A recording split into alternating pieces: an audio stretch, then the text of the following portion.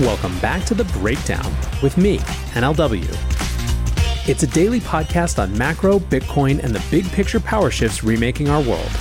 The Breakdown is sponsored by Nexo.io, Chainalysis, and FTX, and produced and distributed by CoinDesk. What's going on, guys? It is Tuesday, July 19th, and today we are discussing the latest out of Russia as regards crypto. But before we get into that, if you are enjoying The Breakdown, please go subscribe to it, give it a rating, leave a review, or if you want to dig deeper into the conversation, come join us on the Breakers Discord. You can find a link in the show notes or go to bit.ly/breakdownpod. Also, a disclosure as always, in addition to them being a sponsor of the show, I also work with FTX.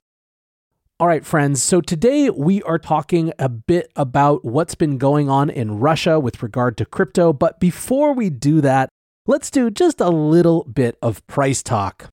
Yesterday saw Bitcoin hit its highest price in the last 30 days, surging up above 22,000 to nearly 23,000.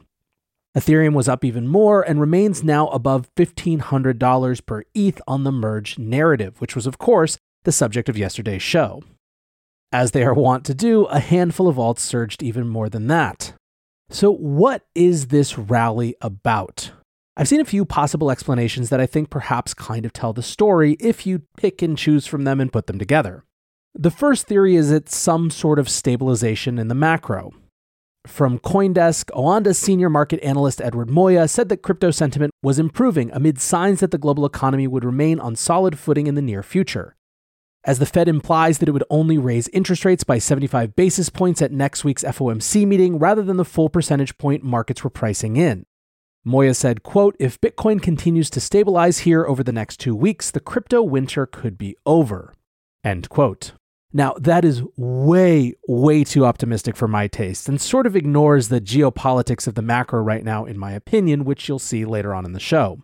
Also, this is a great demonstration of the Fed's power of media. After the 9% inflation print, markets raced to price in a 100-point basis hike, which, by the way, had extra narrative juice because the last time the Fed hiked rates a full percentage point in a single meeting was in, you guessed it, 1981, the same year that was the last time we saw more than 9% inflation. So given that, when the Fed indicates that it's actually only going to do 75 basis points instead of the full 100, the market feels happy. Now keep in mind, this is the second 75 basis point hike in a row, and previous to this, we hadn't even seen one of those since 1994. But still, this is about feeling and sentiment. And if the feeling is the macro is leveling, even if I think that that's not exactly true, it could be part of this relief rally for crypto as well. But then there is another theory. Crypto Don Alt tweets ETH went from $900 to $1,700. You guys think that's because of macro? So of course, what he's referring to is the ETH merge narrative coming to the fore. Let's look at this from a cynical and a slightly less cynical perspective. The cynical take is that people right now are desperate for any narrative in crypto, and so are glomming onto this ETH merge narrative. DGen Spartan said yesterday that he thinks a lot of the merge trade will be exactly this, and I kind of think he's right. Now, the less cynical take is that building new things and actually making technical progress is going to be key to restoring excitement to the crypto markets. Let's hold aside debates about proof of work versus proof of stake for the moment. There are a significant number of people in this industry for whom the merge and Ethereum's transition to proof of stake represents a seminal turning point moment in crypto history. To them, this does have real power, not just narrative power. Now, as I mentioned yesterday, the amount of discussion of the merge in the context of price, which is dominating any other type of discussion about it, makes me think that right now in this specific moment, we're slightly more on the cynical side in terms of price. But I don't think that that fact undermines the reality of how many people view this as a transformational moment. It's just that transformational moments are long-term trades, not up 60% in a week.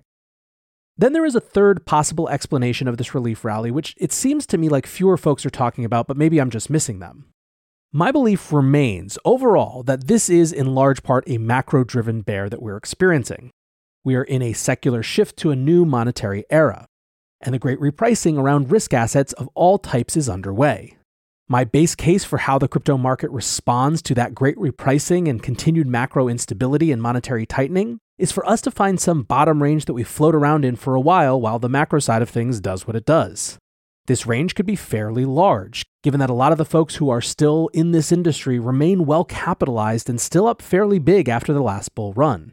What's more, periods of lower liquidity are inherently going to see smaller price moves amplified. The point being that as of, for example, ETH ranging from $800 to $2,000 in this period wouldn't be a particular surprise to me. Within this context, though, another factor that could be driving some return to optimism is that the fear of contagion continuing to spread in the wake of the last few months of institutional failures is starting to subside. We're getting more details on things like who Three Arrows Capital owed money to, seeing all the exposure that other firms had, etc. And while some of it is fairly shocking and will be cause for some serious reflection, it's also fairly well contained, or at least seems so right now. For weeks, there has been a fog of war, rumor, innuendo, anonymous accounts claiming all manner of horror. And it should be noted that it is still entirely possible that there is more agony in the future. If prices fell another 50%, who knows what additional sorts of cascades and liquidations it might cause. These are non-zero possibilities. But for the moment, it feels calmer and a little more clear. And because of that, the markets may be finding the base prices for the bear that aren't fully depressed by outright fear. In other words, it's possible to me that we've been a little too low, even if we're in the range of where we're supposed to be and float around in during this bear market period. In times like these, security of your assets should be your number one priority. If you want to offset risk as much as possible and still stay in crypto, you need a trusted partner by your side. Nexo is a security-first company that manages risk by relying on mechanisms such as over-collateralization, real-time auditing, and insurance on custodial assets. Learn more about Nexo's reliable business model and start your crypto journey at nexo.io. That's nexo.io. Eager to make more informed decisions around crypto? Chainalysis is here to help. Chainalysis demystifies cryptocurrency by providing industry-leading compliance, market intelligence, and investigations support for all crypto assets for organizations like Gemini, Crypto.com, and BlockFi. Gain unparalleled visibility and maximize your potential with the leading blockchain data platform by visiting us now at chainalysis.com/Coindesk. The breakdown is sponsored by FTX US. FTX US is the safe, regulated way to buy and sell Bitcoin and other digital assets, with up to 85% lower fees than competitors. There are no fixed minimum fees, no ACH transaction fees, and no withdrawal fees. One of the largest exchanges in the US, FTX US is also the only leading exchange that supports both Ethereum and Solana NFTs. When you trade NFTs on FTX, you pay no gas fees. Download the FTX app today and use referral code BREAKDOWN to support the show. But anyway, that is enough market takes. What I want to discuss for real is the latest out of Russia as regards crypto. Vladimir Putin has signed a law banning digital payments across the country, according to a policy announcement on Thursday. The law was approved by the Duma, the Russian parliament, on July 8th. It bans the use of digital securities and utility tokens as a means of payment for goods and services in Russia. Now, this bill was introduced by the Russian Ministry of Finance in February, seeking to regulate crypto, which was in direct conflict with the Central Bank of Russia, which sought a complete ban on holding or trading cryptos. So as weird as it sounds, given that it is a ban of digital payments using crypto, it's actually sort of the more liberal outcome of the things on the table in Russia. It's still not super clear what Russia is trying to achieve with its crypto policy right now, but this certainly isn't the outright ban that the central bank was going for. CoinMamba writes, I don't think anyone was using crypto as a means of payment in Russia anyway, so nothing changed. Don Durrett writes, ouch, Russia just banned all cryptos from being used as a means of payment for goods, products, or services. There goes that idea that Russia will sell its oil in Bitcoin. Now, Russia selling its oil for Bitcoin was never really on the table. It was an errant throwaway comment of some official that, of course, we picked up on and amplified to an extreme degree. Also happening currently in Russia, the Bank of Russia is calling out a growth in crypto scams this year.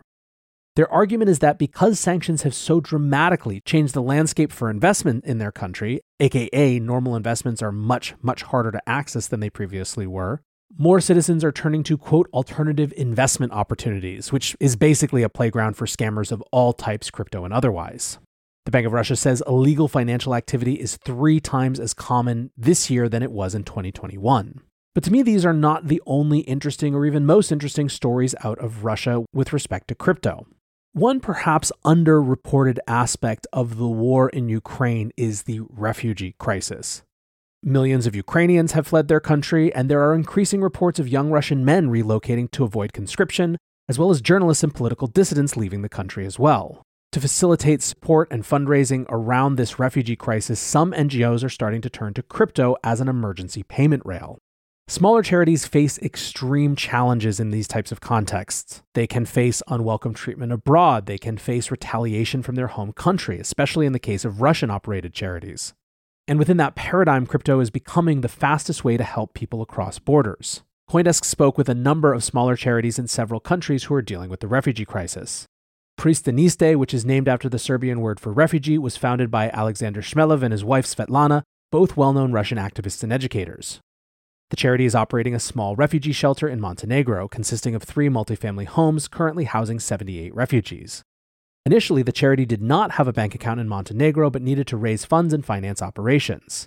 In the time it took the bank account to be approved, the charity had already raised $50,000 in crypto. This highlights the fact that for international donors who wish to donate a small amount, crypto is one of the only ways to do so without incurring the high fees of a SWIFT transfer. There are also issues for Russians who wish to assist refugee charities, but feel that doing so would make them face political threats back home. Donations abroad may be seen as treasonous. Bank transfers make any donation immediately traceable. And of course, while crypto payments have obvious privacy shortfalls, they can be used in ways that at least make identification of dissidents more difficult.